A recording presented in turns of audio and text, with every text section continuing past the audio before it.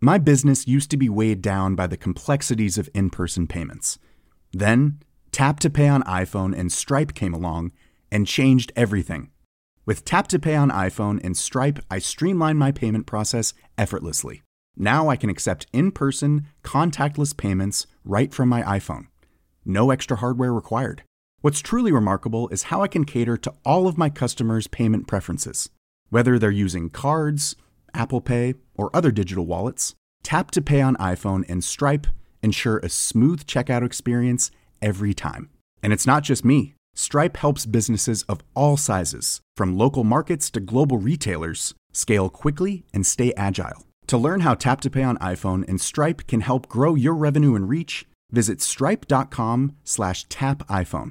Hiring for your small business? If you're not looking for professionals on LinkedIn, you're looking in the wrong place. That's like looking for your car keys in a fish tank. LinkedIn helps you hire professionals you can't find anywhere else, even those who aren't actively searching for a new job but might be open to the perfect role. In a given month, over 70% of LinkedIn users don't even visit other leading job sites. So start looking in the right place. With LinkedIn, you can hire professionals like a professional. Post your free job on linkedin.com/achieve today.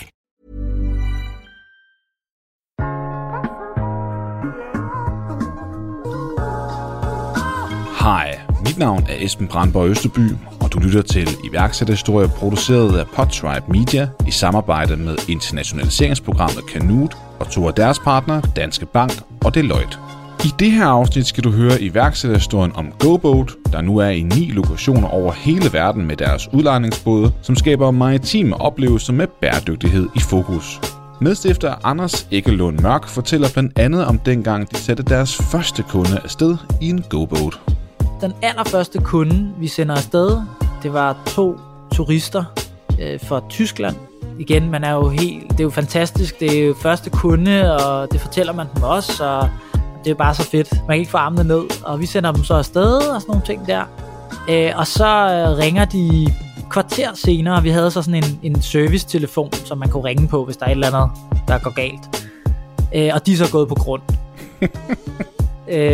Og det var så fordi vi havde faktisk ikke engang rigtig noget kort der, så vi skyndte os så at printe noget ud for Google Maps og sætte et sådan logo-klistermærke på og lige skravere ind her, der lavvanden, og så fik alle efterfølgende kunder fik så det her kort med. Og vi har selvfølgelig forbedret tingene, men bare for at vise, at jeg tror også, som i mange andre iværksætterprojekter, altså man må ligesom bare gå i gang, og så lærer man hen ad vejen i takt med, at man laver fejl. Hør også om, hvordan bebyggelsen af deres kaj voldte dem en del problemer, og ikke mindst om, hvilke erfaringer de har gjort sig om at have globale ambitioner fra starten. Ellers har jeg ikke så meget med at sige. En rigtig god lytterfornøjelse. Anders, ordet er dit. Jamen altså, mit første iværksætterminde, eller sådan første gang, hvor jeg er blevet, kan man sige, introduceret til iværksætteri, det var egentlig, det må være slutningen af folkeskolen, starten af gymnasiet, hvor jeg fik en ny holdkammerat. Jeg har spillet basketball hele mit liv, og ham her, den nye holdkammerat, han var sådan en rigtig iværksætter, eller rigtig forretningsmand, så han havde flere forskellige forretninger herunder. Her solgte han merchandise for Nick og Jay, og jeg blev ligesom involveret i den her forretning, og blev inviteret med til at sælge merchandise til flere forskellige koncerter. Og jeg kan specielt huske koncerten i Falconer-salen, hvor at der var totalt udsolgt, og jeg står der sammen med 2 andre bag sådan en disk, vi har stillet op. Og jeg synes bare, det var helt vildt imponerende, at vi kunne sælge for, jeg mener, det var omkring 150.000 i merchandise, altså alt lige fra G-strenge til t-shirts og så videre. På en aften? Ja, på en aften. Altså, så vi startede vel en time til at lande, før koncerten gik i gang, og så var vi der et godt stykke tid bagefter. Og altså, det gik jo simpelthen bare som varmt brød. Det eddermame vildt, fordi jeg tænker også meget merch, det er jo, som du selv siger, nu ser du trusser og sådan noget, men t-shirt og altså alt sådan ting, man har på. Og det er der jo oftest, som jeg har forstået det i hvert fald, en høj margin på. Ja, jeg tror, der er sådan noget 300% eller noget af den stil. Så det var sådan ret imponerende. Og det var ligesom første gang, hvor jeg tænkte sådan, okay, altså man kan virkelig tjene nogle penge og få noget succes ved at have sin egen forretning. Det fik ligesom plantet, kan man sige, et frø i min mave, som så er igennem flere andre oplevelser og sådan mini-iværksætterforsøg blev ligesom gødet. Og så endte i at jeg var med til at starte GoBoat, som vi jo selvfølgelig kommer meget ind på lidt senere. Må jeg lige sådan spørge ind til, fordi det der med, at det var jo vel virkeligheden oplevelsen af, at du kunne se, at her var der din basketballkollega, som skulle tjene mange penge på en aften, 150.000 kroner, eller omsætte for det. Ja, det var jo i virkeligheden det, at du kunne se, at det var penge. Altså, man kunne faktisk, der var en helt anden retning, man kunne gå end, et almindeligt arbejde. Det var det, som ligesom tændte et eller andet i det til at starte med. Det er der jo ikke noget galt i, at man sådan ser det der med, at man kan tjene gode penge, hvis det er så, at man rammer den rigtigt. Ja, altså på det tidspunkt, hvor jeg jo også var noget yngre, end jeg er i dag, det var bare meget fascinerende, hele det her, og at ham her, min holdkammerat, ikke, altså kunne køre rundt i en mega fed bil, og ja, det var ligesom alt det der omkring, jeg blev fascineret af. Jeg vil sige, i dag er det slet ikke det, som der sådan driver mig ved iværksætteri. Det er i langt højere grad sådan en skabertræng. Yes, da man var noget yngre, bare for at sige det som det er, at det var penge og prestige, det var det der egentlig sådan drev en lidt mere, og det er jo egentlig en skam, at man har den tilgang som ung, at det ikke er noget andet, der driver en. Fordi i dag er det jo som sagt en skabertrang, du har. Det kan også være, at man har et decideret purpose, ikke? Altså man har et eller andet, man gerne forandre. Altså for jer har det jo, kunne jeg forestille mig, at det har noget at gøre med oplevelser også, ikke? Med GoBoat og så videre. Og selvfølgelig ender det så over tid. Og det kan jeg så også fornemme på det, at det gjorde det så også med GoBoat. Præcis. Bare lige for sådan at sætte scenen op til. Så du har jo endelig haft en oplevelse her sådan tidligt. Laver du noget ind imellem det og så GoBoat? Du sagde sådan lidt nogle sideprojekter og sådan noget. Ja, men der har været ligesom sådan nogle andre, hvad kan man sige, mini-forsøg på iværksætteri, eller hvor jeg ligesom været inde og snuse til det. Og senere i gymnasiet, der mødte jeg en gammel folkeskolekammerat, som introducerede mig til en virksomhed, der hedder Amway, hvor der så er bygget sådan en netværksorganisation ovenpå. Multilevel marketing. Ja, og altså igen, fordi der ligesom, jeg var sådan ret fascineret af det her iværksætteri på det her tidspunkt, så jeg var også, kan man sige, meget åben og også meget ukritisk over for det, der ligesom blev præsenteret for mig. Så jeg tog gladeligt med ud til sådan et rekrutteringsevent ude på Brøndby Stadion. Da jeg så kom derud, så jeg så, at der var 2 sådan offentligt kendte personer med i det her netværk, og der var også en politibetjent med, og det var ligesom det, der for mig gjorde, okay, jamen, så må det jo være legit nok, selvom jeg havde sådan en skeptisk inde i mig selv. Så jeg gik gladeligt i gang med at købe startpakke til flere tusind kroner, og så gik jeg ellers bare i krig og prøvede at sælge alle de her produkter, som er alt lige fra make-up til vaskepulver. Jeg gik endda så langt, så at jeg blev overtalt til at investere i sådan en hudanalysemaskine. Så sådan et kæmpe apparat, hvor at jeg så kunne sidde på den ene side med sådan det, der svarer næsten til sådan en kikkert, eller sådan et mikroskop, og så stak kunden så hovedet ind i den anden ende. Ja, så kunne jeg så se noget omkring deres hud, og hvad de ligesom havde brug for af produkter, og så igennem det ligesom prøve at anbefale nogle af de her produkter. Meget vild oplevelse. Okay. Ja, hudanalysemaskine. Ja. Du var blevet betaget af det game der. Altså, Anders nærlige historie er jo, at det har jeg også prøvet. Altså, i mine unge dage var der på noget, der hed, hvad fanden var det hed? Forever Living, et eller andet. Living Forever, jeg kan ikke huske det. Anyway, i 2 omgange faktisk, er jeg ude til nogle rekrutteringsting der, og den ene gang hopper jeg faktisk med og begynder at sælge nogle mobilabonnementer fra Call Me eller sådan noget, og man kan få en god pris på en ny iPhone eller sådan noget. Det var ikke så stor succes. Jeg fik heldigvis penge tilbage, men anyway, jeg kan godt forstå det der med, at man, når iværksætteriet, så den virkelig begynder sådan at spire sådan ind i ens bevidsthed, at man er også bare meget modtagelig, og bare nysgerrig i det hele taget. Så snart der er nogen, der har en idé, så snart der er nogen, der hiver fat i en, og ens netværk er jo også begrænset sammenlignet med, hvad dit det er for eksempel i dag. Ja. Og derfor er man ikke så selektiv med sin tid. Man er mere, nej, men det kan ikke skade noget at tage til det møde, for eksempel. Nej, man var bare ung, tror jeg, og tænkte slet ikke over de der ting. Eller det gør jeg i hvert fald ikke.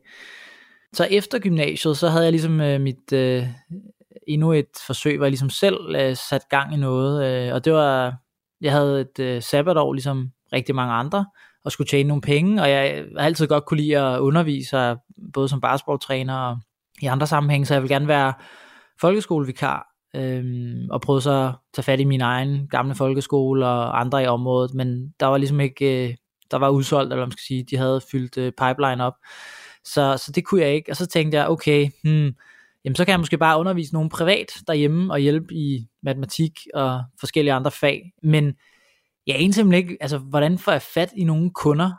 Man skal jo lige huske på, at på det her tidspunkt i 2005, altså der sociale medier var jo ikke opfundet på det her tidspunkt, og der var ligesom ikke, der var ikke noget sted at gå hen.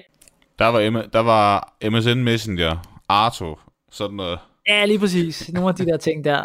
Carlsberg-chatten, tror jeg, var stort faktisk på det tidspunkt. Det var sjovt. Så i stedet for, så tænkte jeg, okay, men så må jeg jo lave en platform, egentlig sådan en ekstremt simpel tosidet platform, hvor man på den ene side, der kunne jeg så skrive mig selv op, og andre kunne skrive op som underviser, og sådan sige, hvad for nogle fag de gerne kunne undervise i, og så videre, og så videre. Og så på den anden side, så kunne potentielt dem, der gerne vil have undervisning, de kunne så også skrive sig op, og så søge i den database der. Og det fik jeg så en kammerat til at lave for mig, og så og fik lavet logo og alle mulige ting. Det hed SUMS, studerende, undervisere, medstuderende. Og så hvad kalder du det? SUMS, S-U-M-S. Det var lidt dit navn. Ja, men det synes jeg var meget fedt på det tidspunkt der. Undskyld. Ja, men kreativiteten fejler der ikke noget. Yes. Nej, præcis. Og så fik jeg så sat mit eget navn op her, og jeg fik faktisk en far, der en dag ringede til mig og spurgte, om jeg kunne hjælpe med at undervise noget matematik. Og det ville jeg selvfølgelig gerne, fordi det var faktisk mit mål med det her projekt.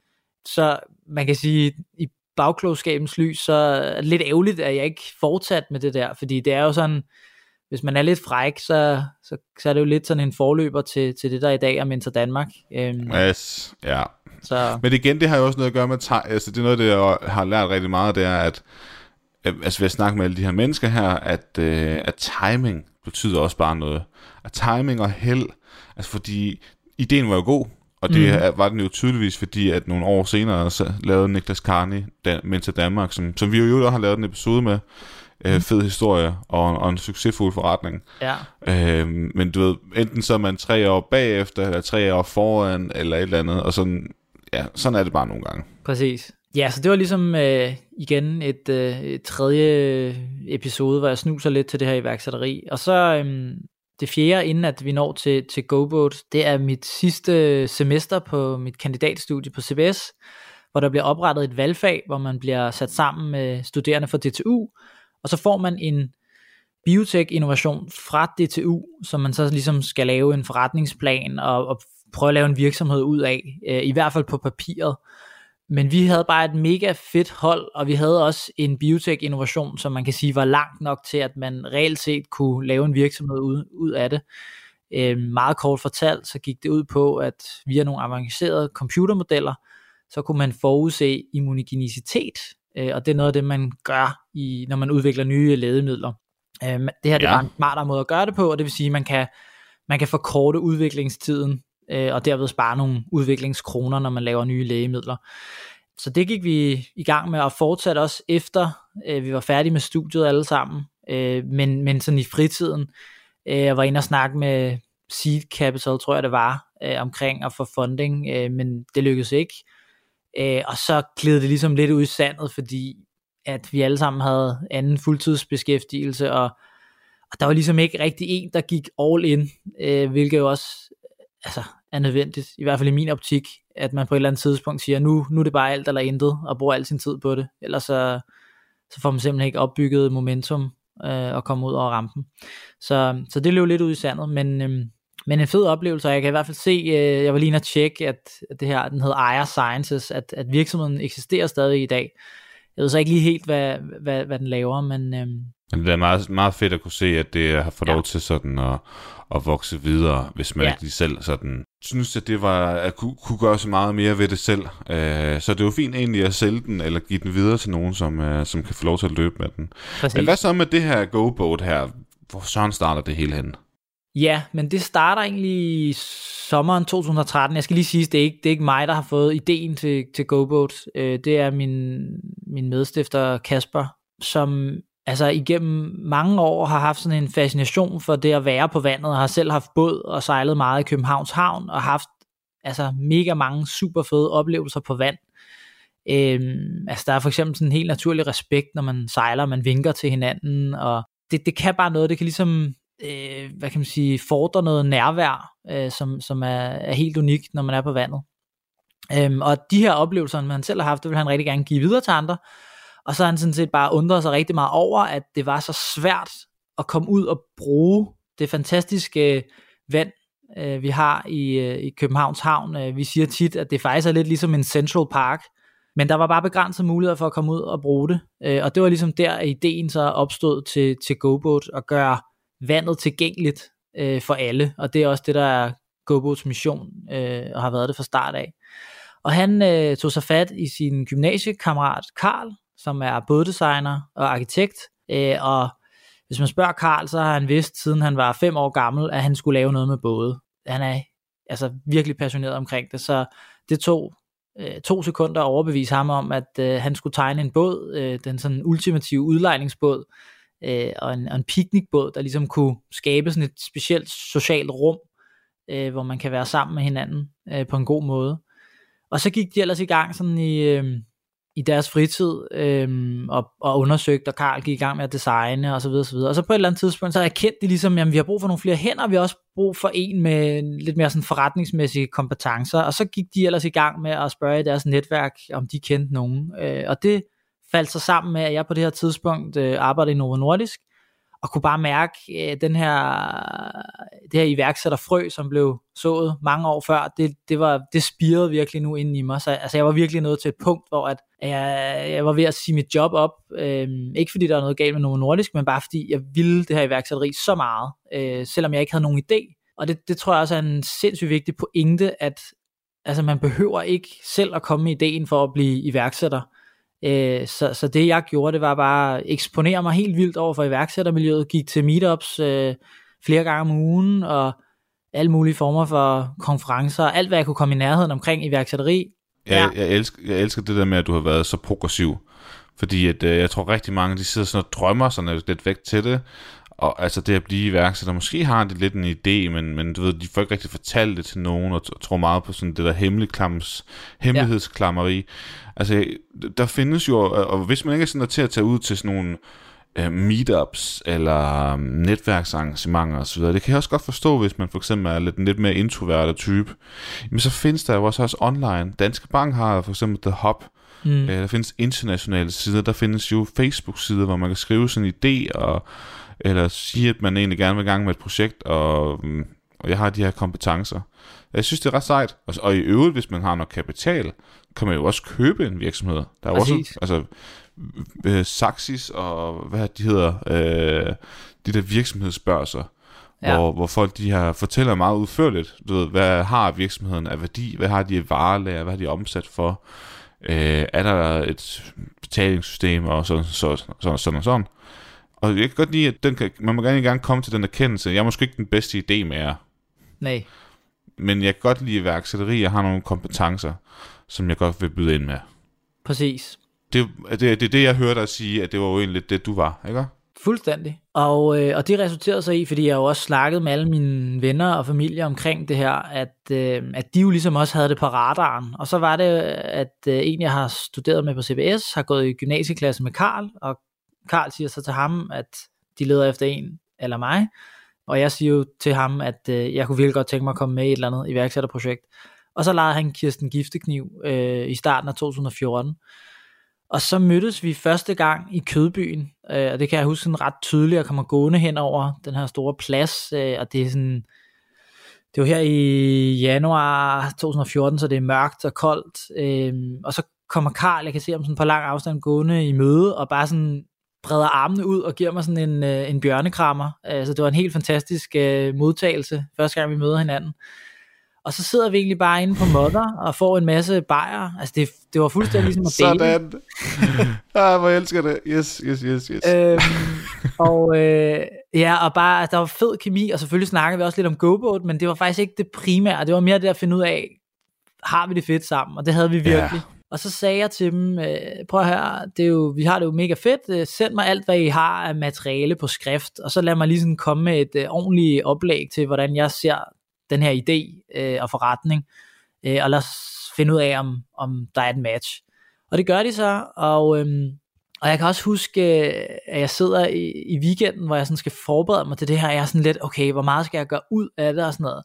Og så tænker jeg, nu får den altså hele armen, så jeg laver det i bedste Novo Nordisk stil, som jeg jo har lært, en mega lang præsentation, og prøver virkelig bare at faktisk nærmest lave en forretningsplan flere år frem, hvordan jeg ser, at den her forretning kan vokse og blive super succesfuld.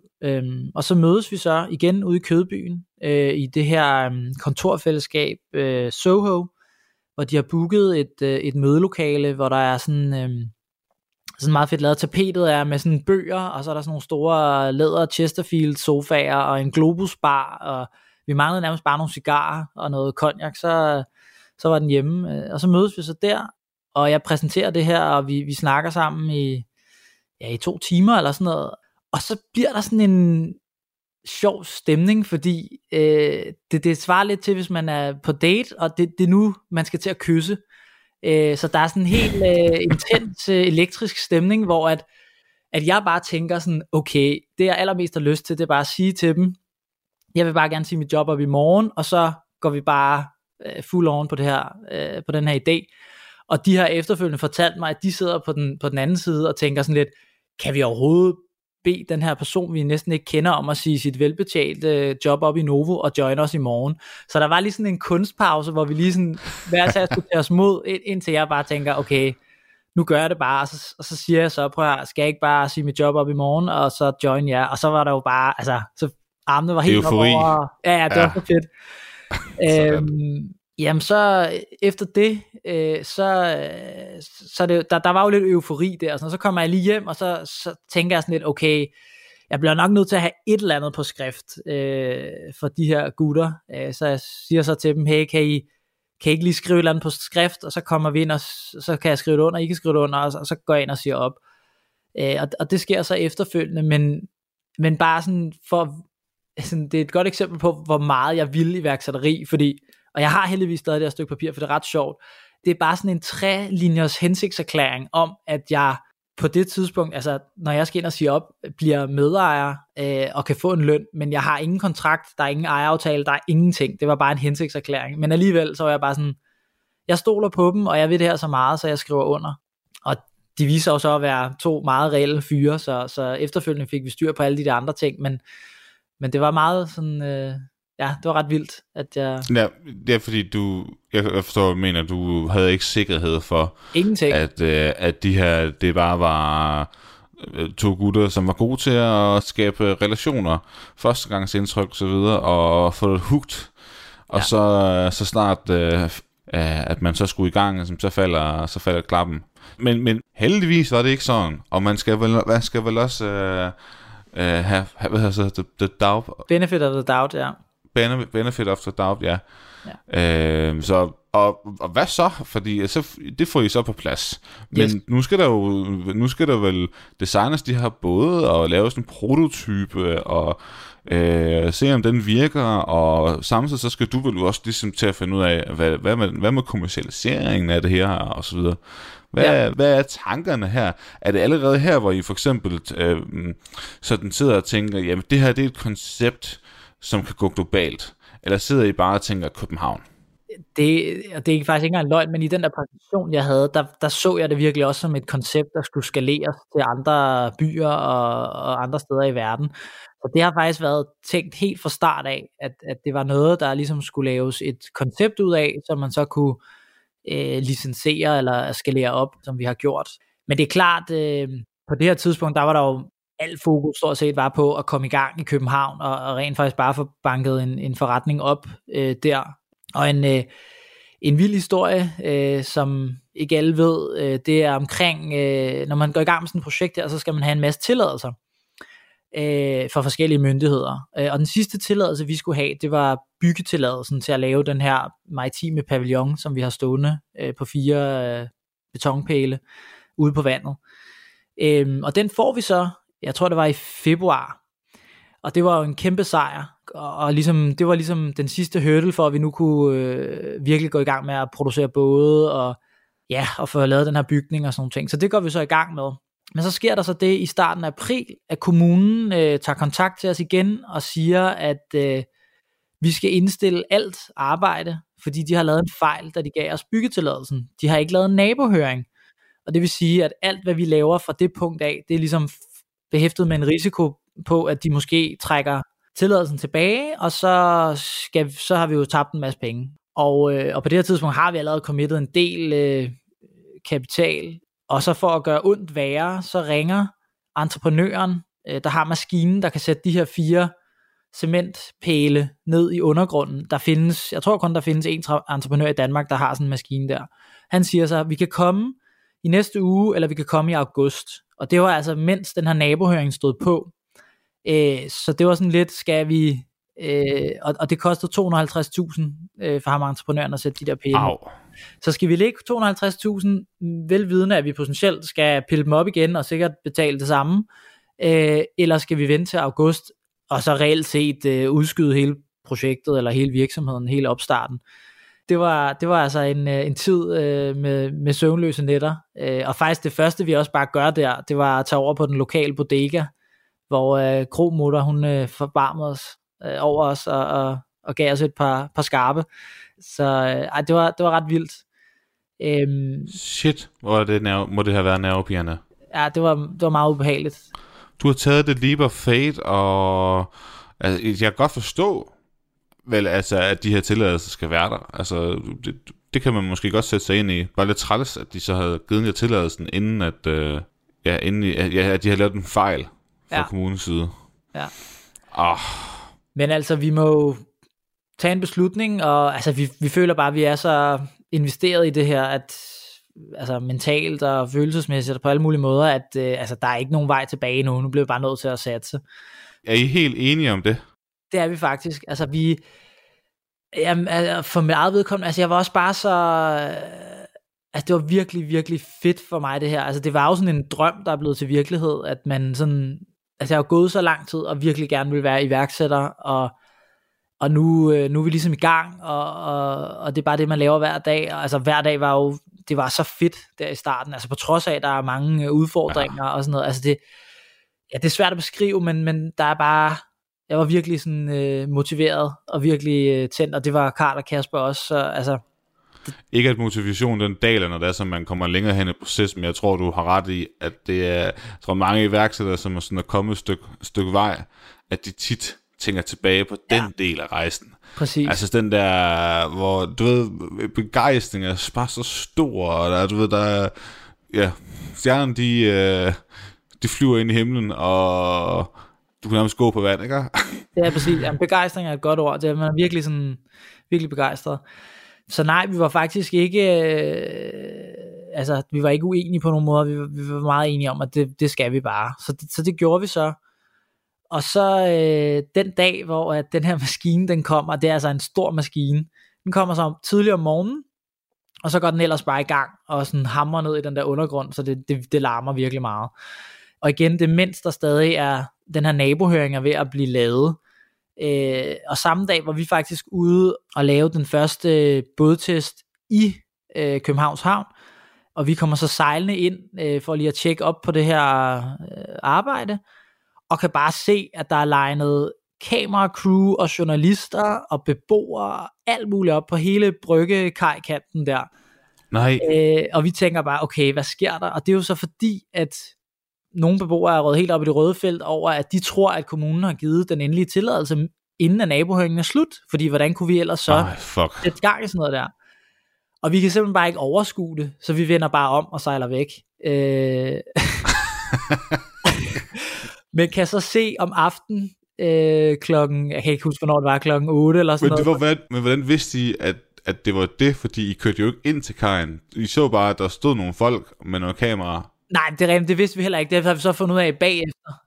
Men det var jeres bekymring? Jamen det var bare sådan, vi kunne simpelthen ikke overskue, at vi skulle stå, altså vi kunne godt se, at det var noget journalister og sådan noget, så vi tænkte, så skulle vi interviews og forholde os til alle de der ting der, som et eller andet sted, altså vi gjorde jo ikke noget, vi ikke måtte. Det er jo kommunen igen, så det var ligesom en sag mellem, som vi så det i hvert fald, beboerne og kommunen, så ja, vi kunne ligesom ikke... Var vi ikke enige om, at de havde selv sagt, at de havde lavet en fejl? Det er rigtigt. Men det var på den måde, at vi måtte godt køre videre med projektet, men det var ligesom behæftet med den her risiko om, at kommunen kunne komme og sige efterfølgende, at vi skulle pille det op igen og stoppe det. Præcis, fordi de skulle ligesom have den der nabohøring først. Ja, præcis, ikke? Men så kunne vi så se om aftenen der i TV2 Lorry, der var så et indslag omkring hele det her projekt, og kommunen og os, og det var... Der kører væk. Vi var så ikke filmet, men det omhandlede jo om os, kan man sige, ikke? Eller om hele den her sag, og så ja, det var en ret vild opstart. Ja, hvor ender det henne så? Fordi det ender heldigvis med, at der er meget få indsigelser i den her nabohøring, og vi får den endelige byggetilladelse, dog noget forsinket, som så også gør, at vi kommer lidt senere i gang, men vi kommer i gang 8. maj 2014. Sådan. Og så skal kajen og alt det der, det laves, men det er jo så, fordi, det kan jeg forstå, det er jo ligesom grundfundamentet, det er der ligesom, I kan have jeres både sådan til at ligge, men alt det her, det koster jo penge. Yes. Så det kan jo ikke være med at spørge sådan lidt ind til, hvordan søren har I så løst den del? Fordi I kan jo ikke rigtig sælge noget, som mange andre ved at bootstrappe. I skal vel enten selv lægge det hele, eller ud og finde noget investering. Jamen, det er rigtigt. Og det har vi, det er den gode sådan, friends, family and fools. Så vi har selv alle hver især sparet en sådan OK mængde penge op gennem vores... respektive fuldtidsstillinger igennem nogle år, så sparegrisen den er blevet slagtet, og så alle de penge er røget ind i det, og så har vi alle tre, specielt Karl og Kasper, har kunne låne nogle penge af deres familie, så vi har faktisk på den måde, kan man sige, fundet det selv, opstarten. Ja, vi har ejet virksomheden selv fra start af, og det gør vi stadigvæk i dag. Vi har ikke nogen investorer. Men det er jo meget fedt. Så skal du, fordi at banken er jo lidt svært at tale med. Men du har det friends, fools and family. De 3 F'er. Ja. Det er typisk det, man går til først. Okay, men der får I skaffet nogle penge ind. Hvor meget, må man spørge, hvor meget? Det er et mindre... Det er vel omkring sådan noget 2 millioner eller sådan noget. Vi får... Okay. Noget det leje der. Ja, men jeg tænker også, at der var brug for en... Altså 500.000 kan ikke gøre det, fordi at I skal lave den kaj. Yes. Og du nævnte bare boringen, der koster 250.000. Ja. Så det giver sgu en set god mening. Hvad så med det der med at bygge de både der? Gik det, du sagde, I var ude og prøve en tur og sådan noget. Gik det godt? Eller lavede Karl også fejl undervejs med produktionen? Ja, men altså man kan sige, hele den første sæson er sådan... Der er mange sådan læringer fra vores side, og mange fejl, eller mange uheld og sådan noget, og det er der også med bådene. Altså, for eksempel, da båden skulle CE-testes, som den skal, ligesom alle mulige andre produkter, den skal gennemgå en lang række test, for at finde ud af, hvor sikker den er, og hvor stabil den er. Altså, der er sådan forskellige klassificering af, hvad den kan klare, hvor meget den kan laste, og i hvilke type farvand den kan sejle, alle sådan nogle ting der. Ja. Og blandt andet en af de tests er, at man skal... fylde båden totalt med vand, så alle hulrum skal fyldes med vand, og så må båden stadig ikke synke. Den må godt ligge lavere, men den skal kunne flyde, fordi vi gik efter sådan en synkefri klassifikation, og det gjorde den så første gang vi prøvede det, og det var heller ikke sådan, det var relativt kort tid inden, at vi skulle planlagt at komme i gang, ikke? Så står man der, og båden ligger på bunden af vandet, og tænker, hvad gør man så? Men det var surt. Ja. Men heldigvis så CE-myndigheden, der kommer også en person ud, han var meget konstruktiv, og havde, altså i samarbejde med Karl, så fandt de faktisk ret hurtigt ud af, hvad det var for nogle justeringer, der skulle laves til båden, for at man så kunne, for at den formentlig ville blive godkendt. Og så lavede vi de justeringer der, det var ikke noget sådan større, og så lavede man testen igen, og så lykkedes det ligesom. Da vi så var kommet i gang, og vi startede med 8 både, så faktisk den allerførste kunde, vi sender afsted, det var 2 turister fra Tyskland. Igen, det er jo fantastisk, det er jo første kunde, og det fortæller man dem også, og det er jo bare så fedt. Man kan ikke få armene ned, og vi sender dem så afsted, og sådan nogle ting der. Og så ringer de kvarter senere, vi havde så sådan en servicetelefon, som man kunne ringe på, hvis der er et eller andet, der går galt. Og de er så gået på grund. Og det var så fordi vi havde faktisk ikke engang rigtig noget kort der, så vi skyndte os så at lave printe noget ud for Google Maps og sætte et sådan logo-klistermærke på og lige skravere ind her der lavvanden, og så fik alle efterfølgende kunder fik så det her kort med. Og vi har selvfølgelig forbedret tingene, men bare for at vise, at jeg tror også, som i mange andre iværksætterprojekter, altså man må ligesom bare gå i gang, og så lærer man hen ad vejen, i takt med, at man laver fejl. Ja, men det er derfor, jeg synes, den første sæson, det er jo den, der er mest interessant i min optik. Så lad os da bare køre videre ned det spor. Det var første kunde, det var ikke sidste gang. Ja, desværre. Det der så sker, vi kommer så i gang, og heldigvis er der rigtig flot vejr, eller rigtig godt vejr her den her sommer i 2014, så vi har rigtig mange kunder, og det kører ret godt. Der er i hvert fald efterspørgsel, og folk vil gerne bruge det, tager godt imod det. Men det der så sker, det er, at vores motorer begynder at gå i stykker, og det har vi selvfølgelig regnet med, det vil ske i nogle tilfælde, men det begynder ligesom at ske mere og mere. Og vi begynder så, okay, hvad er det? Og så, okay, vi prøver en anden motor, og et andet brand, men de bliver bare ved med at gå i stykker. Og til sidst, så bliver det faktisk sådan, at vi nærmest kan stille et ur og sige, jamen, hvis vi har sat en ny motor på, så går der cirka 10-14 dage, så ved vi, at vi skal ud og skifte den motor der. Og vi kan simpelthen ikke finde ud af, altså, hvad det er, der går galt. Og fordi at levetiden på sådan en er vel lang. Altså, den er meget, meget længere i hvert fald. Det skulle man tro i hvert fald, ikke? Men samtidig, vi får bare bookinger hele tiden, så vi er bare sådan, vi skal bare holde liv i det her. Altså, vi kan ikke gå ned på den her del. Så vi bliver bare ved med at opkøbe motorer. Vi ender faktisk med at købe stort set samtlige af sådan nogle, det skal så også lige siges, det er ikke den motor, vi bruger i dag, så det har noget at gøre med det. Altså, det var simpelthen en motor, der var alt for klein til det forbrugsmønster, der er, når det er en udlejningsbåd. Men vi blev bare ved med at købe de her op, og køber stort set alle motorer op i hele Danmark, og til sidst må vi også købe op i Sydsverige. Og det er ret vildt, fordi den her servicetelefon, den ringer jo hver gang, at vi skal ud og hente folk, og det var jo simpelthen så pinligt, og altså jeg havde bare lyst til at være usynlig hver gang jeg sejlede ud, fordi at vi ville jo helst ikke have, at det spredte sig det her med, at lige pludselig så var det noget, folk talte om, at du skal ikke sejle med GoBoat, fordi sandsynligheden for, at du går i stå, og motoren går i stykker, den er meget stor. Og det er så vildt, fordi at vi har gjort det så mange gange. Den ringetone, der var på den der servicetelefon, hvis jeg hører den i dag, så får jeg stadig gåsehud, fordi at det var, altså jeg kan slet ikke, det var lidt ubehageligt til sidst, fordi det var bare sådan, ikke igen, og vi gjorde alt, hvad vi kunne for, at det stadig var en god oplevelse. Jeg synes eddermame, men det er farligt. Altså jeg synes, jeg kan godt forstå, at I gjorde det, fordi man ser, der er efterspørgsel, og det er det, man sådan bliver hooked på og sådan ting. Men jeg synes, det er farligt, fordi det er jo i starten, at ens brand ligesom skal få sin ret og stå sin prøve. Mm. Og hvis produktet så ikke spiller, altså jeg bare erfaret det også ved nogle af mine andre gæster, at der er jo meget den her MVP-tilgang i iværksætterkredse, som er rigtig god. Det er jo Erik Rices Lean Starter. Hvis man ikke har læst den bog, så er det et must. Jeg ved ikke, om du selv kender den. Jo, det gør jeg. Ja, hvor man heller bare skal lave en prototype, og så komme ud og teste, osv. osv.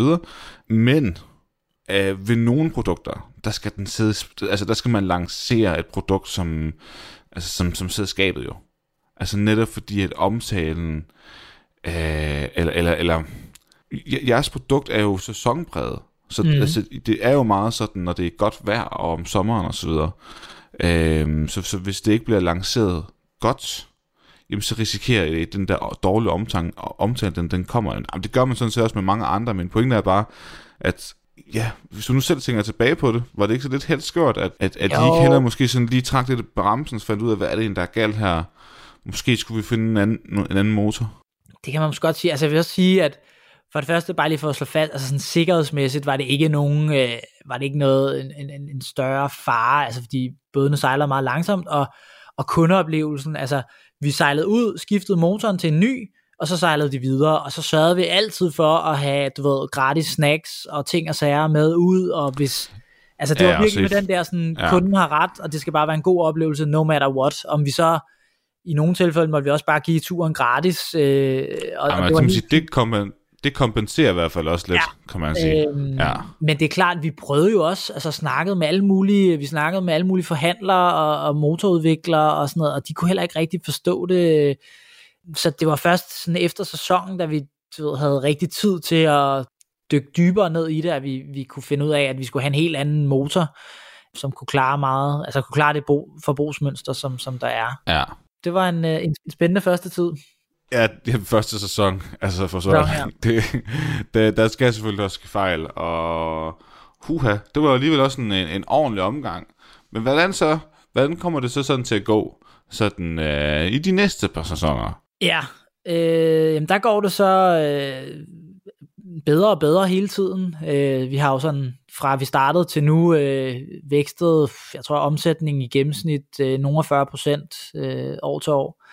Men omkring det her med, som vi snakker om lidt før, det her med, at vi har tænkt konceptet større end bare København fra start af, det gik vi faktisk allerede i gang med så i den første off-season, og lavede sådan en desktop-analyse af alle de største byer i Europa med vand, hvor vi kiggede på alle mulige parametre fra, hvordan er sejlområderne, og hvad strøm er der, vindforhold, og hvor mange solskinstimer, og hvor mange turister er der, beboere, alle sådan nogle ting der, for ligesom at rangliste de forskellige byer, og kommer så egentlig frem til, at for eksempel Stockholm, det er en af de gode byer, vi bør kigge på. Og vi tænker sådan, okay, hvordan kommer vi lige i gang med det, og kender vi nogen, har vi et eller andet entry point, hvor vi kan få bolden i gang, og det havde vi så. Kasper en dag siger, jeg har en rigtig god relation til en meget stor svensk turistvirksomhed, som også har aktiviteter og en forretning i København, og vi får så sat et møde op med den danske driftsdirektør og den danske direktør, og kommer så ind og præsenterer vores koncept og forretningsplan, og siger, hey, skal vi ikke kunne I ikke tænke jer at være partner på det her, og så tager vi det til Stockholm, hvor I også er. Det lyder ret nemt, men vi har selvfølgelig også forberedt os rigtig godt, og sat os ind i deres forretning, og lavet et ordentligt materiale, men de er meget positivt stemt, den danske direktør, og han får så sat et møde op med koncerndirektøren, og nummer 2 og 3 i organisationen også i Stockholm, og der tager vi så op med toget, og igen har forbereder sig godt vi kunne, og kommer så op til den her virksomhed og ind på deres kontor og skal ind og sidde i det her bestyrelseslokale, og det er sådan det ret skægt, hvordan sådan noget med kulturelle forskelle, altså man tænker, eller det tænkte vi i hvert fald, Sverige, det må jo være stort set ligesom i Danmark. Det er det bare ikke, altså det i hvert fald ikke i min optik. Der er faktisk ret stor forskel på den måde vi laver forretning.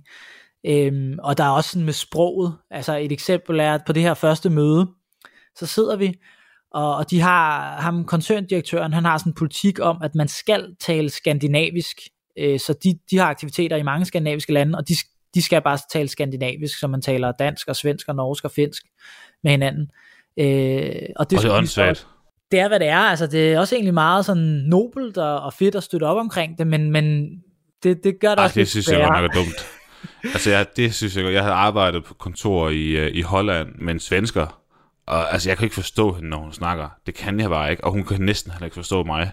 Så vi snakker engelsk, og det er altid godt. Ja, men det resulterede også i, at på det der møde der, fordi jeg tror, Karl og Kasper er lidt bedre til svensk end jeg, men hvor ham, koncerndirektøren, spørger mig om, hvad min baggrund er, og jeg tror, han spørger om hvad er et eller andet med forretningsplanen, så jeg går bare i gang med og snakke om det, og alle flækker bare grin inde på det der møde der, og det var bare så pinligt, altså. Men det siger jo netop noget om, at de der sprogbarrierer der, hold nu op, tal nu fællessprog, I alle sammen forstår. Der er det engelsk.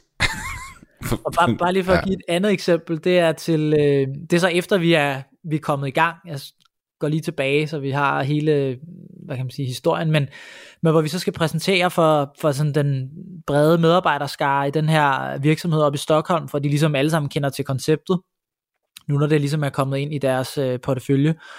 Og der har vi forberedt alt på engelsk, og står deroppe med PowerPointen, med sådan forsideslidet, hvor der står et eller andet på engelsk, og så koncerndirektøren der sidder på første række, og han vinker mig lige ned og siger sådan, er det på engelsk, eller hvad? Så siger jeg, ja, det tænker jeg er det bedste, så er vi jo sikre på, at folk kan forstå det. Det går ikke. Så jeg måtte så skifte igen til dansk, hvilket resulterede i, at der var ikke særlig mange, der forstod halvdelen af det, vi sagde, men altså, det var, hvad det var. Ja, der. Nå, ej, hvor er det svært. Og det er lidt svært også, ikke? Fordi det er ham, der er direktøren, jo, altså, man vil gerne please ham. Ja, præcis. Selvfølgelig, han havde en meget sådan autoritær fremtoning, og jeg havde dyb respekt, så jeg skulle ikke, der var ikke noget med, at jeg skulle prøve at sige, at vi skulle gøre det på en anden måde. Ej, for sjovt. Nå, hvor ender det så henne? For de her medarbejdere forstår jo så tydeligvis ikke rigtigt, hvad fanden det er, hvem du er, og hvorfor, og hvad det her GoBoard egentlig er for noget. Nej, men altså, vi kommer jo igennem, og så man tager det med et glimt i øjet og lidt humor, og der er nogen, der sådan, nogle af dem, der er bedre på både dansk og svensk, for sådan oversat, hver gang de ligesom spotter, at folk sidder med fuldstændig tomt blik. Så det lykkedes. Hvis jeg bare lige skal køre videre på den her Stockholm-historie. Vi bliver nok nødt til lige at høre, hvor den ender henne. Ja, præcis.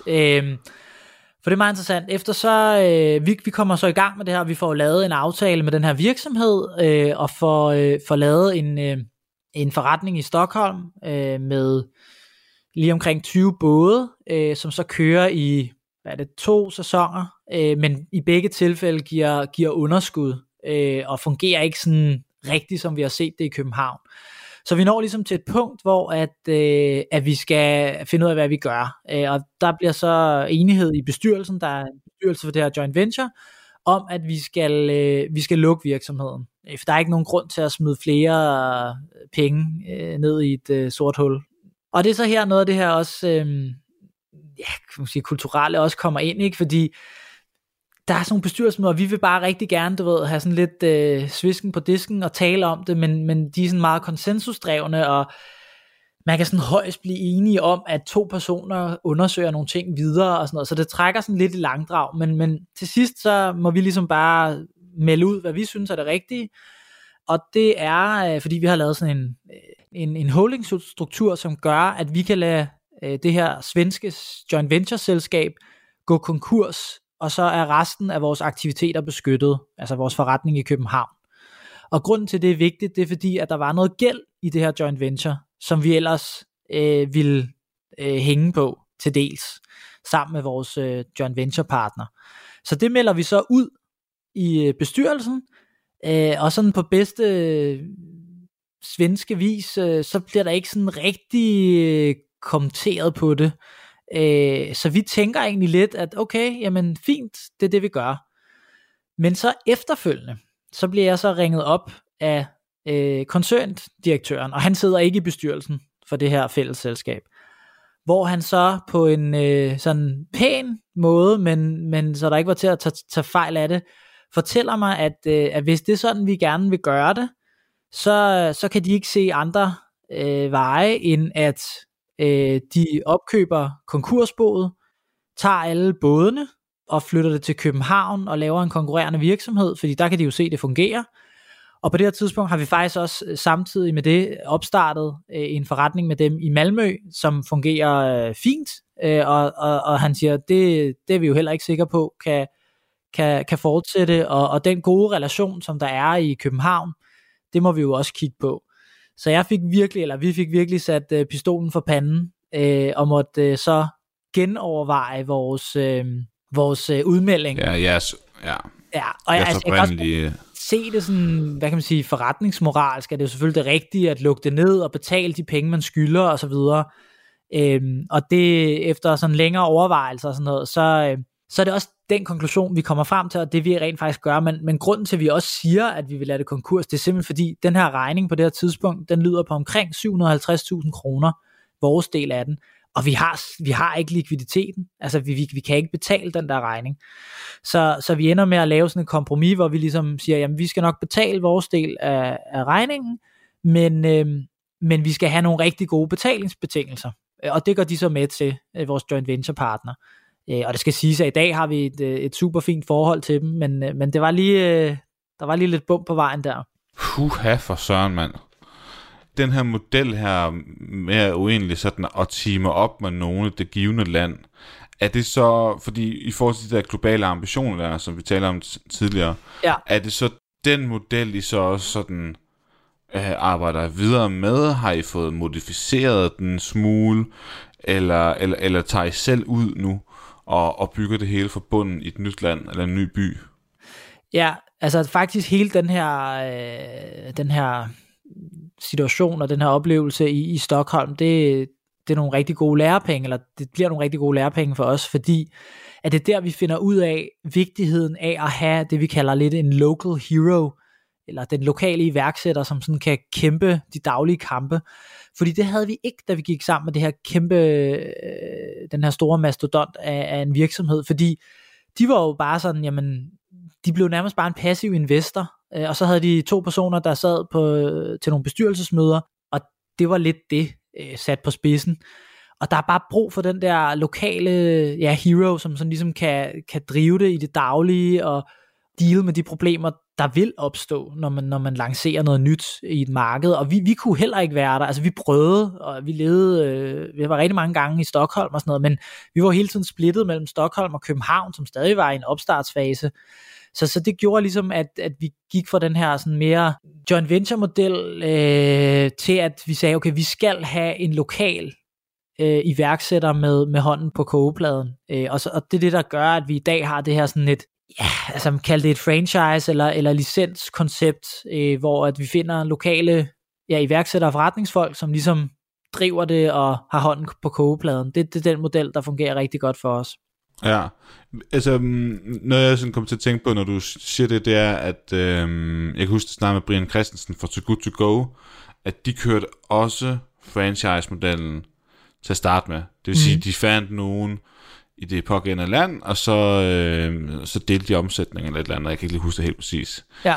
Men senere, så vidt jeg har forstået på deres rejse i hvert fald, ændrede de jo faktisk det. Sådan så, at man blev lidt mere hands-on, altså man fandt selv folkene og så videre, og dermed også kunne beholde fortjenesten. Så man ansatte sådan set nogle country managers, som så via intraprenørskab, som det jo i virkeligheden hedder, altså når man arbejder med iværksætteri inde i en virksomhed eller et startup, og så bygge det op på den måde. Er det noget, I måske har overvejet? Jeg tænker, jeg bliver bare sådan lidt nysgerrig nu. Jamen, det er det helt klart. Altså, fordi det, vi også har kunne se, det er så, efter det her med Stockholm, så fandt vi så nogle rigtig gode partnere i UK, og vi har fået nogle rigtig gode partnere i Australien, hvor vi nu har flere forretninger. Og der var det sådan en ren licens-franchise-model, hvor vi ikke ejer noget, men de betaler royalties til os. Men nu efterfølgende, hvor man kan sige, nu har vi ligesom fået valideret konceptet i flere forskellige markeder, og kan også en meget større sådan, forståelse for økonomien i det, så kan vi også godt se, at de aftaler, vi har lavet på et tidligt tidspunkt, de har simpelthen været for gode for vores partnere. Det er der ikke noget galt i, og det er helt almindeligt, tror jeg, i sådan nogle typer forretninger. Men så var det også med Too Good To Go. Ja. De gav altså 100% væk, eller 50%, det var sådan helt vildt det første år, eller sådan noget. Og så skulle man så genforhandle, og det er virkelig det, de trak lidt et land på igen. Ja, så det har også gjort nu, at vi holder stadig meget på det her med local hero, at der ligesom er en, men det vi så bare gør, det er, at udover vi har sådan en, du kan sige, vi kalder det en licenskontrakt, der regulerer brand og koncept og sådan nogle ting, så medinvesterer vi også bare i de her opstartsforretninger, og på den måde så får vi en lille smule af toppen, men vi får også noget af bunden. Og den sådan hybridmodel, eller hvad man skal sige, det er den vi sådan kommer til at bruge fremadrettet, som det ser ud lige nu i hvert fald. Alright. Men Ja, hvor er vi så egentlig sådan på rejsen nu? Fordi at nu sidder vi jo og taler om de globale ambitioner. I lavet lidt nogle begynderfejl til at starte med, og har også fundet ud af, at hvad I vil gøre. Men hvordan tager det så fart? Altså fordi at til at starte med sagde I jo, at det var Stockholm, det som skulle være første sted, og hvor tog I så hen? Ja, men altså, jeg tror, at en afgørende sådan begivenhed, der ligesom giver noget ekstra, det er i 2016, hvor vi får et stort grant fra InnoBooster-fonden, eller det er Innovationsfonden, med de her der program, der hedder InnoBooster. Der får vi 1,3 millioner til at udvikle vores eget IT-system. Det kan man sige fuldender konceptet lidt. Så vi har både, når vi selv har udviklet, vi har brand og brandmateriale, og nu har vi så også et IT-system, som ikke kun er et booking-system, men altså også det, som alle medarbejderne bruger til at drive forretningen, og det, som vores lokale partnere bruger til at analysere og drive deres forretning.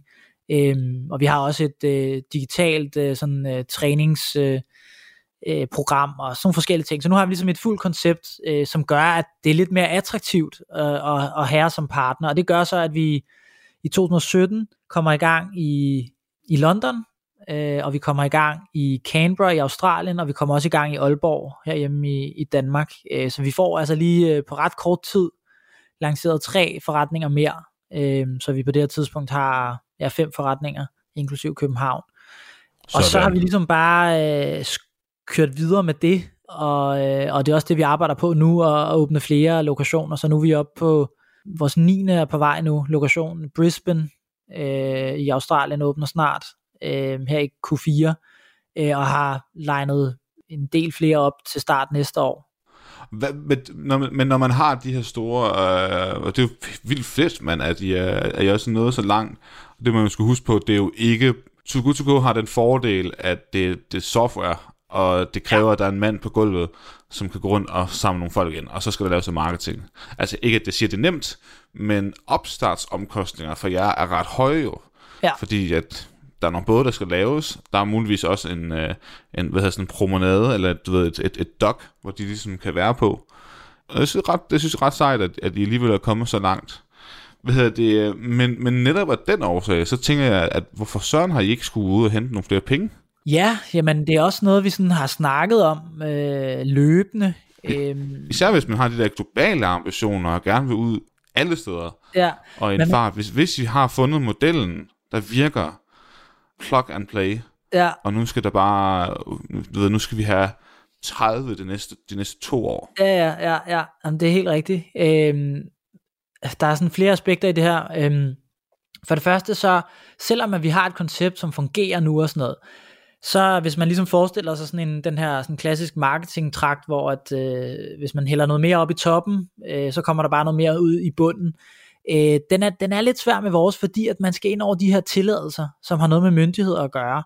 Så derfor, selvom vi virkelig bare fik ansat en masse folk og sådan noget, der vil stadig være en flaskehals omkring det her med tilladelser. Det er i hvert fald det, vi har erfaret, at det er ikke, altså hvis vi siger, at vi vil bare gerne åbne 20 eller 30 lokationer næste år, det bliver rigtig, rigtig svært, selvom vi har rigtig, rigtig mange penge i ryggen, fordi at myndigheder, det er de ligeglade med. Altså, der kan være alle mulige benspænd, og der er behandlingstid, som kan være ekstremt lange og sådan noget, så det er ikke så plug and play, som man måske kunne tro. Og så det er den ene ting, og så den anden ting, det er også, at altså, Carl, Kasper og jeg, vi føler os ekstremt privilegeret af at have den her forretning, og vi har alle sammen, vi er et sted i livet nu, hvor vi har små børn, og alt andet lige, selvfølgelig kan man sikkert finde investorer, som er meget forstående og sådan noget, men det er jo folk, der kommer ind med noget kapital og vil have et afkast, fuldt forståeligt, og vi kan bare godt lide, at vi selv kan sætte tempoet, i hvert fald lidt endnu, så vi også kan være familiefædre, for at sige det som det er, og det er ikke fordi vi ikke vil ud over stepperne, for det vil vi rigtig gerne, men det giver altså bare en fleksibilitet og en frihed, som er price. Der skal være en balance. I kan ikke bare arbejde som nogle som arbejdsnarkomaner i 5 år mere, og ikke se jeres børn og sådan noget. Det går jo ikke. Jeg spurgte jeg simpelthen en analyst, fordi jeg tror for simpelthen, at jeres case er oplagt. Især hvis det er sådan, at vi i Danmark gerne vil have nogle flere globale succeser, altså at have nogen, som tænker stort, som Spotify, og der er også flere danske virksomheder, der gør det der. Så det var egentlig for at komplementere dig, Anders, at jeg tror, at jeres case er ret fed. Ja, så skal I jo sælge lortet, og sælge det videre til nogen, som kan gøre det der. Ja, det er også et valg, men altså, vi har det sindssygt sjovt med det her, og det er mega fedt, og altså ja, men jeg siger tit, at den dag, hvor jeg sagde op i 2014, siden den dag har jeg stort set aldrig gået på arbejde, altså det er så fedt, vi har fede mennesker, og det er fede oplevelser til folk, og ja, vi har en god portion på succes, så det er vi ikke færdige med endnu, og der er så mange muligheder. Der er også muligheder for andre produkter og alt muligt andet, som vi rigtig gerne vil kaste os ud i. Så vi er ikke færdige med det, kan man sige. Nej. Jeg synes, det er det sejt, det I har opnået. Nu ved jeg ikke med dig, men hvor har du flere ting på rejsen? Du har nu fortalt sådan lidt om, hvor I står og sådan ting nu, med lokationer og så videre. Men er der andet på turen, der sådan noget der står frisk i din erindring, som var lidt pudsigt, var lidt anderledes end normalt? Ja, det har jeg. Det er sådan en meget tragisk ting, og det er selvfølgelig lidt ærgerligt, hvis det er det her, vi skal slutte på, så vi må nok heller lige snakke om et eller andet bagefter, men jeg synes, at vi kan næsten ikke komme udenom, at vi havde jo den her, eller der var den her ulykke, meget, meget tragiske, forfærdelige ulykke i... jeg kan snart ikke huske det, men 2017, sommeren, hvor at der var en ung mand på jetski, og det skal siges, at jetski er ulovlig at sejle med inde i Københavns Havn, og han sejlede alt for hurtigt.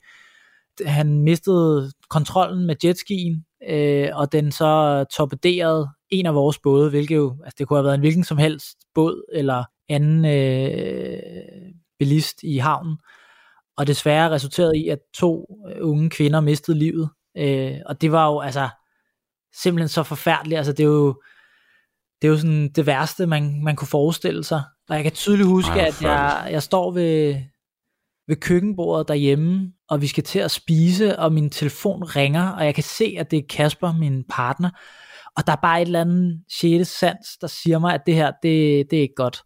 Og jeg tager telefonen, og altså, da Kasper har sagt 2 ord, så ved jeg, at den er rigtig, rigtig slem, den her. Og han fortæller så, at der har været en forfærdelig ulykke, og der er en person på det her tidspunkt, der har mistet livet i en af vores både. Og han sidder selv i Jylland og kan ikke gøre noget. Og jeg styrter selvfølgelig ned på bryggen, og det gør Karl også. Karl er til bryllup og kommer direkte fra bryllup. Og vi er dernede over på den anden side af, hvor vi ligger, hvor der ligesom var sådan et aktionssted med alle former for redningsindsatser. Og Karl bliver så ligesom derovre, og jeg går så over og tager mig af alle medarbejderne og sådan noget, som også er dybt rystet jo. Og det var en forfærdelig hændelse, hvor at... men jeg fik gåsehud. Ja, og det gør jeg også. Men man kan måske sige, det som... Det der også er så vildt i sådan en situation, udover at man bare er helt dybt ulykkelig og smadret, det er jo, at i løbet af meget få minutter, så har du samtlige medier i Danmark, der ringer til dig og kontakter dig. Altså sådan en storm af altså alle journalister. Ja, som bare ringer, ikke? Og heldigvis, så havde vi faktisk, fordi vi i vores netværk har en person, som er ekspert i sådan noget krisehåndtering. Ham har vi haft sådan løbende et årligt møde med, hvor vi bare sådan lidt, hvis der sker et eller andet helt ekstremt, hvordan skal vi så gøre? Og Kasper får faktisk hivet ham ud af Det Kongelige Teater, og de får så lynhurtigt lagt en plan, hvordan vi skal håndtere medierne og sådan noget. Så heldigvis, så den del havde vi sådan, der havde vi lidt en køreplan klar, hvilket jeg er virkelig glad for. Man kunne slet ikke magte. Man kunne jo være decideret bange for, at det her det bliver en shitstorm, og folk de bluser det op til, at det er jer, der ikke har jeres sikkerhed i orden, eller det andet, hvor det jo virkeligheden, som jeg kan forstå det, er ham her, fyren, som kørte på jetski, som måtte ikke måtte, altså det var jo ham, der var den uansvarlige og så videre. Men man kan bare, man ved bare aldrig. Altså jeg har også prøvet noget, jeg har ikke prøvet lige det der. Det har jeg ikke prøvet. Men det der med, at man kunne godt være lidt nervøs for, om er der nogen, der tager den her og gør en historie ud af det. Ja, altså, præcis. hvis man virkelig, virkelig gerne vil hænge folk ud, så kan man altid gøre det jo. Ja. Altså, hvis man er virkelig nasty og træls. Ja. Og derfor er man samtidig lidt forpasselig med, hvad man siger, og så videre med det. Altså, det var fedt, at I så havde en med ind over, som vidste, hvordan man håndterer sådan ting. Jeg kan faktisk godt huske det der, dengang det skete. Ja. Ikke, jeg kendte nogen, men det berører jo altid en, når man ser sådan nogle ting. Præcis. Ej, hvor sindssygt. Ja, og hvad så med de ansatte også, og sådan nogle ting? Altså, hvordan ja, men det var jo også, altså, vi har selv gået til og stillet, altså alle fik mulighed for at gå til sådan noget krisepsykolog, og mange gjorde det også, som sagt, inklusiv os selv, for ligesom det er godt lige at snakke med en professionel, og du ved, som kan sådan, så man ligesom får snakket omkring det, og får behandlet det. Så det var det, vi gjorde, og så lavede vi også sådan en lille mindeceremoni, hvor at alle medarbejdere kunne få lov at gå over til den lokale blomsterbutik, og det havde vi så bare arrangeret, og så kunne de bare vælge den blomst, de ville, og så gå ned og ligge. Der var sådan en lille mindeområde tæt ved. Så vi gjorde også nogle forskellige ting for ligesom at hjælpe medarbejdere og alle berørte igennem det her, ikke? Og så på et eller andet tidspunkt, hvor kynisk det må lyde, men så må man ligesom også, man skal ligesom håndtere det meget professionelt og give plads til det og sådan noget, men så på et eller andet tidspunkt må man også ligesom slå en streg i sandet og sige, nu skal vi videre med forretningen, og så man ikke sådan dvæler ved det for længe heller. Så jeg synes, vi havde et fint forløb med det her, og fik det håndteret fint for medarbejdere og for os selv, og selvfølgelig, og så er kommet videre efterfølgende. Ja. Men jeg ved slet ikke, hvordan vi sådan skal afslutte det nu, fordi nu blev det jo sådan på den lidt følelsesmæssige facon, altså Ja, så inden vi lige snakker, for ligesom at slutte et andet sted end ved den her ulykke, så har jeg lige en sidste anekdote fra Stockholms eventyret, og det var i forbindelse med, at vi skulle ligesom komme i gang og få lavet det her docking-infrastruktur, som der skulle til for at lave bådene. Det blev i Stockholm, der ombyggede vi en husbåd, så vi byggede ligesom oven på en husbåd og lavede docking-infrastrukturen til bådene på den. Nej, hvor fedt. Mens vi lavede det, så boede vi nede på den her husbåd, så det var faktisk super praktisk. Men det der så skete en af de første dage der, hvor vi arbejder bare i døgndrift med at få alt klar, det er, at Kasper han sover i den ene ende af den her båd, og Karl er i den anden ende. Og Kasper og vi sover bare på sådan nogle luftmadrasser, dyner, puder og så videre. Og Kasper han vågner så op den ene morgen ved at han sådan flyder lidt rundt. Og det var ikke fordi at båden var utæt, men det var fordi at toilettanken var utæt. Så han vågner altså op i tis og lort og bare svømmer rundt i det på hans luftmadras. Så kommer bare flyvende ned i vores ende, helt desperat. Men det var det var noget af en oplevelse, for ham i hvert fald. Ja, det må man nok sige. Hold nu fast, og hvor er det ulækkert, mand. Nå, så lad os slutte på den. Anders, tusind tak for en fed historie, og al held og lykke fremover til dig og teamet. Det var en fornøjelse at tale med dig. Jamen, og tusind tak, vil jeg også gerne sige. Det var en fornøjelse at være med, og sjovt at få lov at fortælle historien, og have god tid til det. Det var altså historien om GoBoat, fortalt af medstifter Anders Ekelund Mørk. Jeg håber, du nød det. Og hvis du gjorde, så lad mig endelig vide, hvad du synes inde på Apple Podcast. Ellers er ikke så meget med at sige, kan du have en rigtig god entreprenant dag, til vi høres ved. Hej.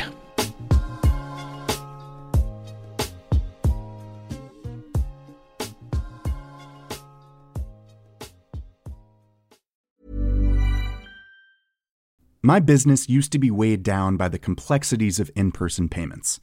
Then, Tap to Pay on iPhone and Stripe came along and changed everything. With Tap to Pay on iPhone and Stripe, I streamlined my payment process effortlessly. Now I can accept in-person, contactless payments right from my iPhone. No extra hardware required. What's truly remarkable is how I can cater to all of my customers' payment preferences. Whether they're using cards, Apple Pay, or other digital wallets, Tap to Pay on iPhone and Stripe ensure a smooth checkout experience every time. And it's not just me. Stripe helps businesses of all sizes, from local markets to global retailers, scale quickly, and stay agile. To learn how Tap to Pay on iPhone and Stripe can help grow your revenue and reach, visit stripe.com/tapiphone.